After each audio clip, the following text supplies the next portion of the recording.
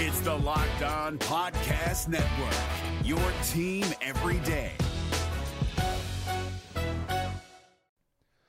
The Locked On NBA Fantasy Minute is presented by PrizePicks. PrizePicks is the most fun you can have playing daily fantasy basketball and winning up to 25 times your money. Go to prizepicks.com/LockedOnNBA and use the code LockedOnNBA for a first deposit match up to $100.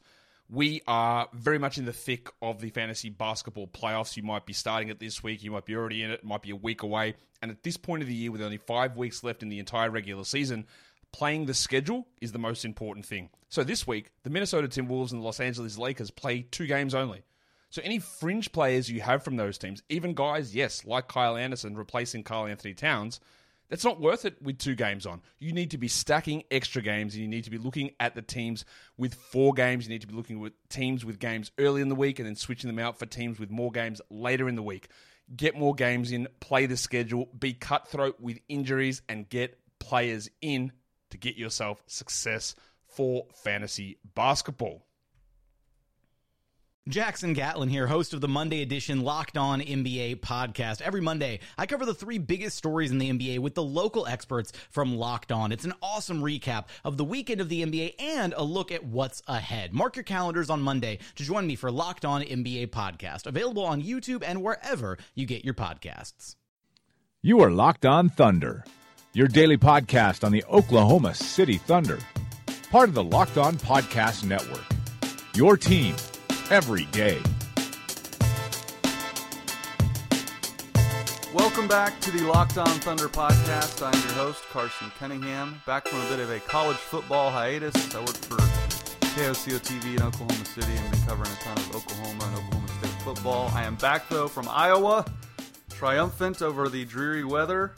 And, of course, we got some Thunder basketball to talk about here. I do apologize for the lack of episodes, but things are looking much better on the Thunder side of things, aren't they? It was doom and gloom. They had lost 4 in a row, including losses to the Sacramento Kings and the Denver Nuggets. It looked like they're going to dismantle the team, cancel basketball in Oklahoma City. People were losing their minds. And let's be honest, I thought the Thunder looked obviously bad, which I knew there would be growing pains. I've said all along they would probably be 500 the first month of the season, but never did I expect them to be just flat out awful, which they were during that 4 games losing streak. But they get 2 nice wins, one over the Clippers at home on Friday, and then obviously Sunday against the Dallas Mavericks, they get another win. Two wins obviously are important, but Dallas is awful. But nice win over the Clippers. But really, the thing that's really set the thing back in motion for the Oklahoma City Thunder is Paul George playing like an all-star.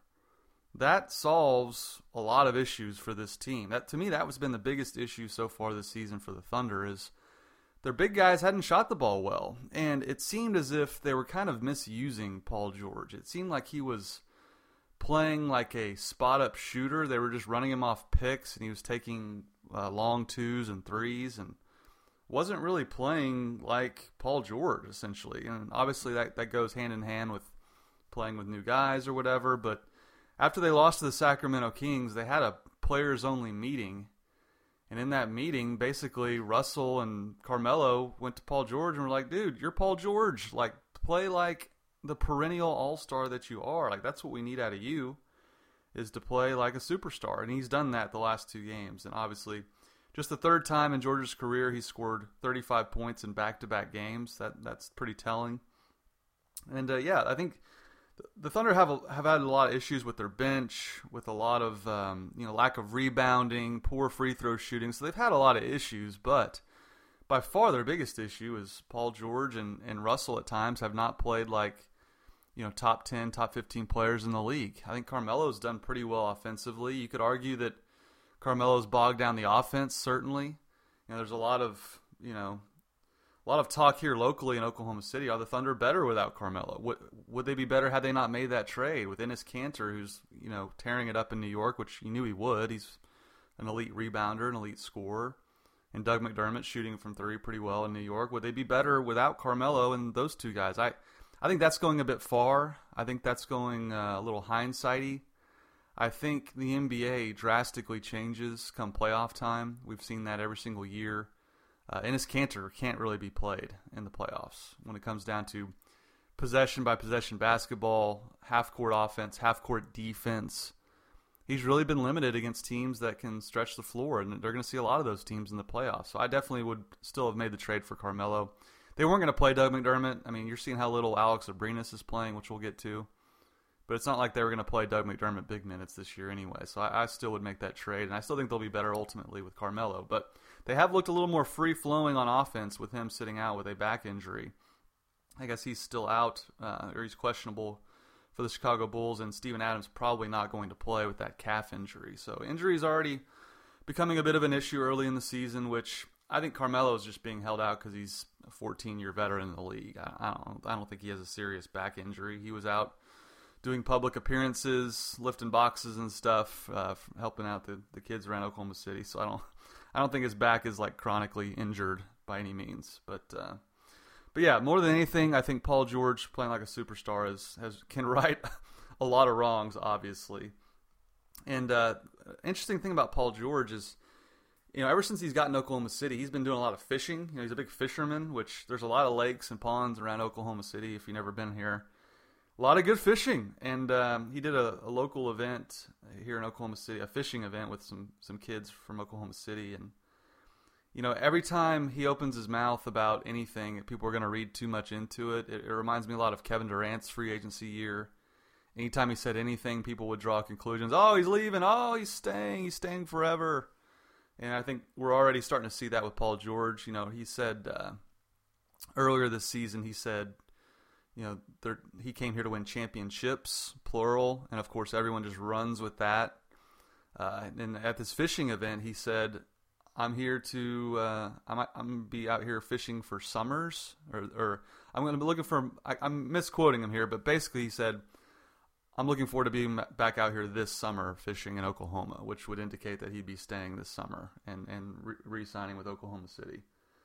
So Paul George was asked about this, and he says, quote, I'm so used to that type of chatter being in Indiana, the whole LA thing. I've been used to that, so it doesn't get to me. At the end of the day, it's my decision.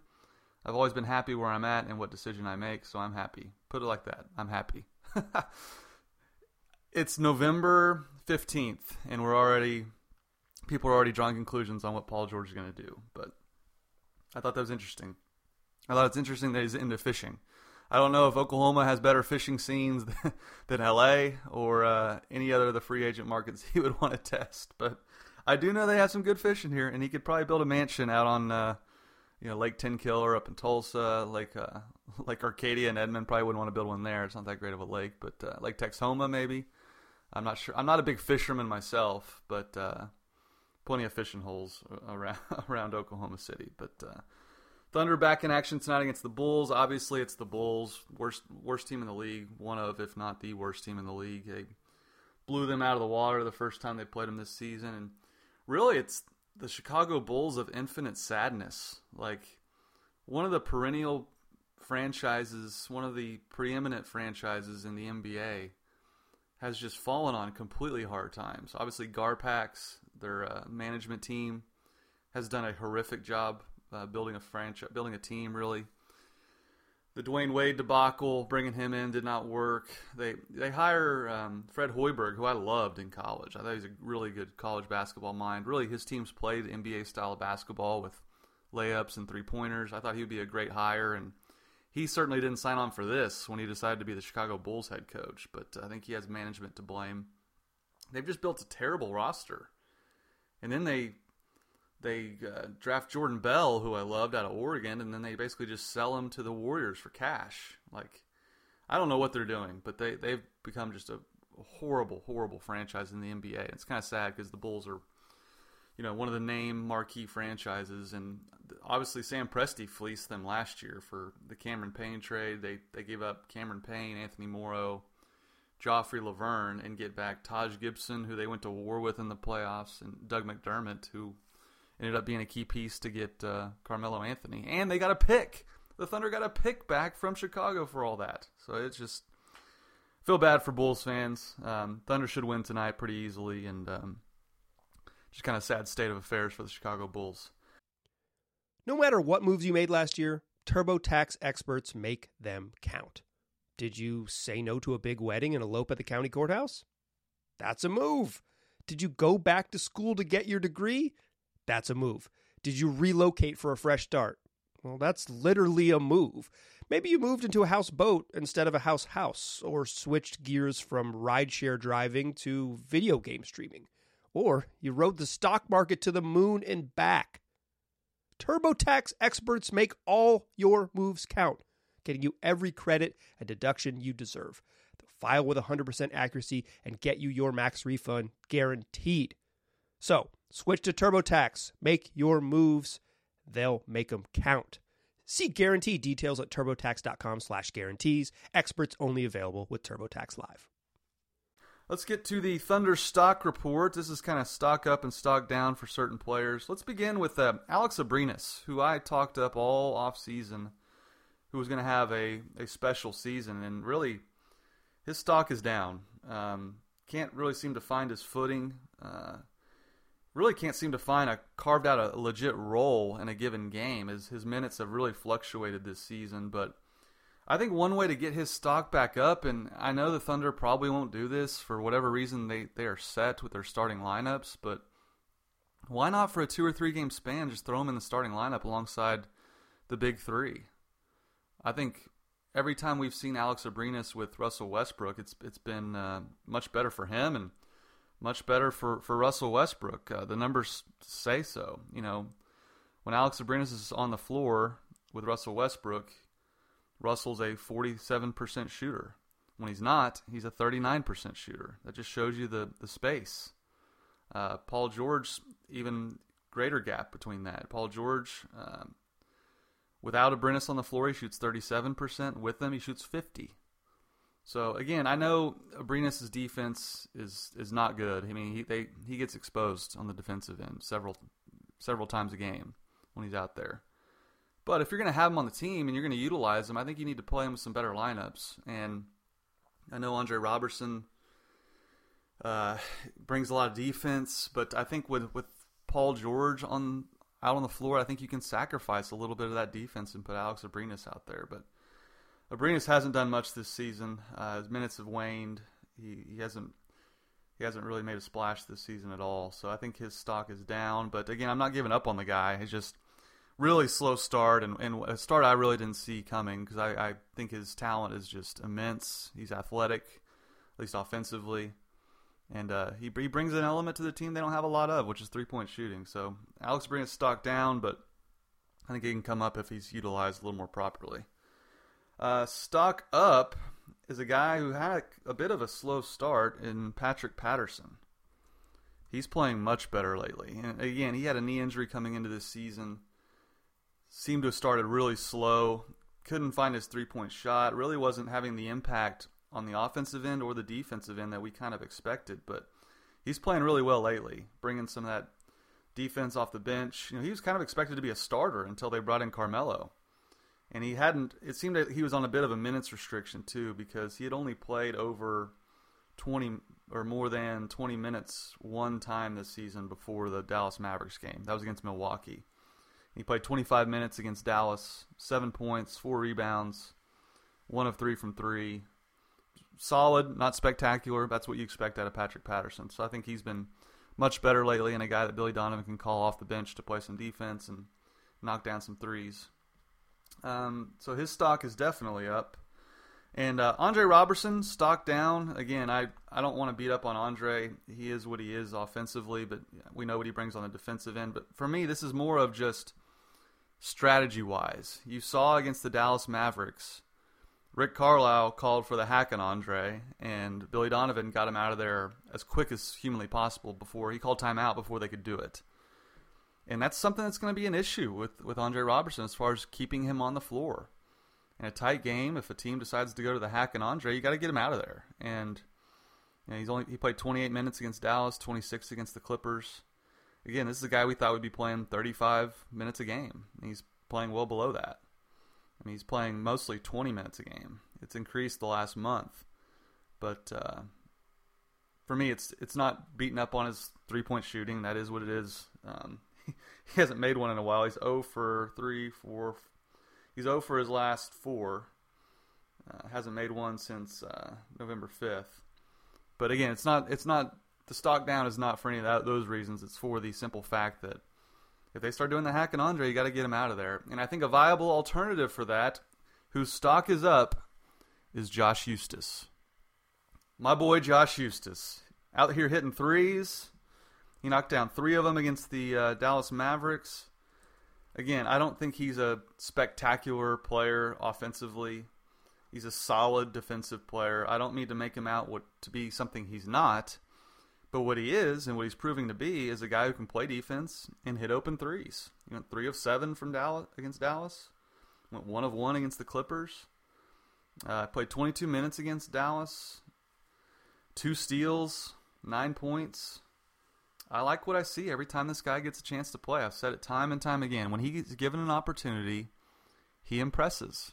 Now, does he fly off the TV screen? Does he fly off the floor and just say, oh my gosh, the Thunder need to pay this guy? No, but if he's going to hit open threes, Thunder have to play him. I mean, that's a fact of life. I mean, because Andre Robertson's not hitting threes. Alex Abrinas is struggling.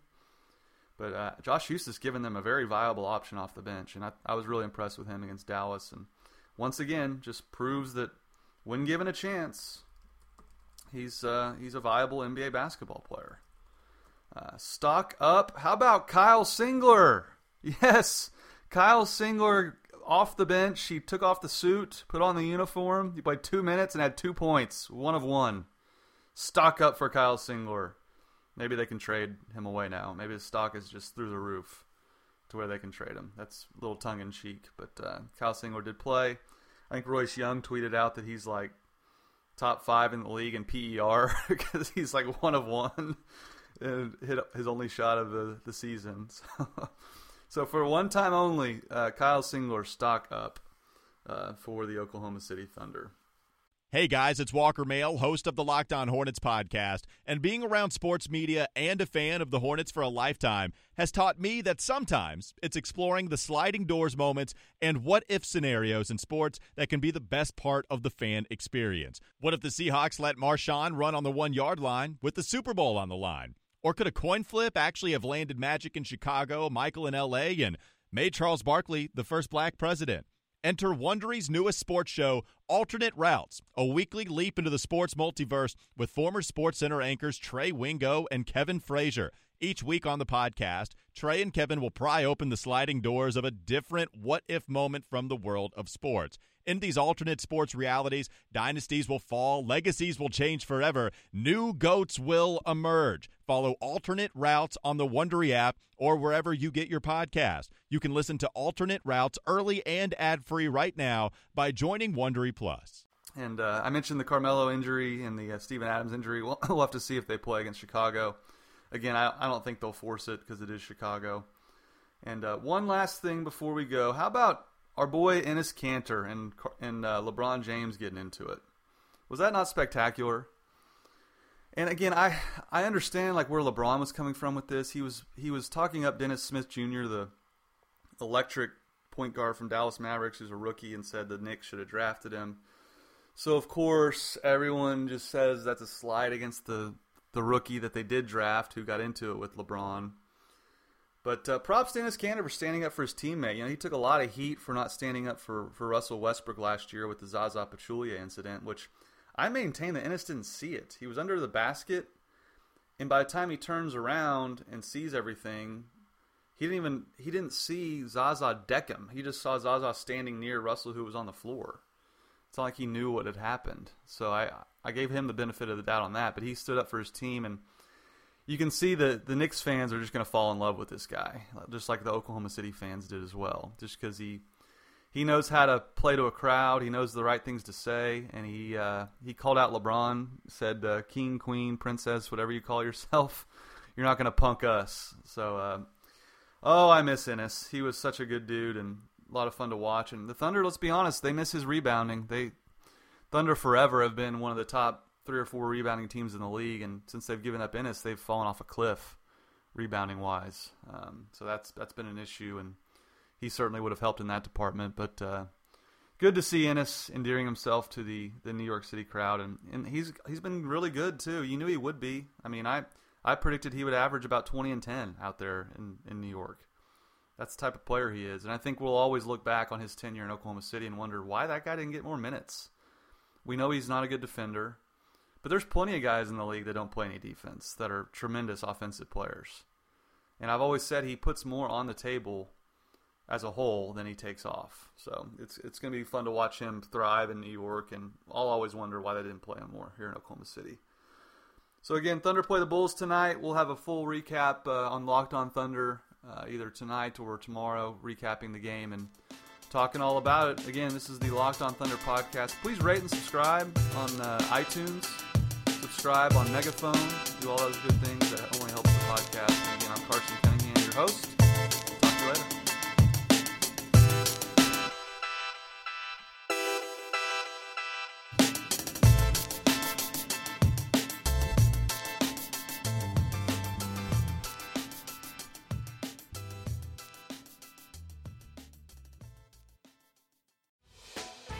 Hey, Prime members, you can listen to this Locked On podcast ad-free on Amazon Music. Download the Amazon Music app today.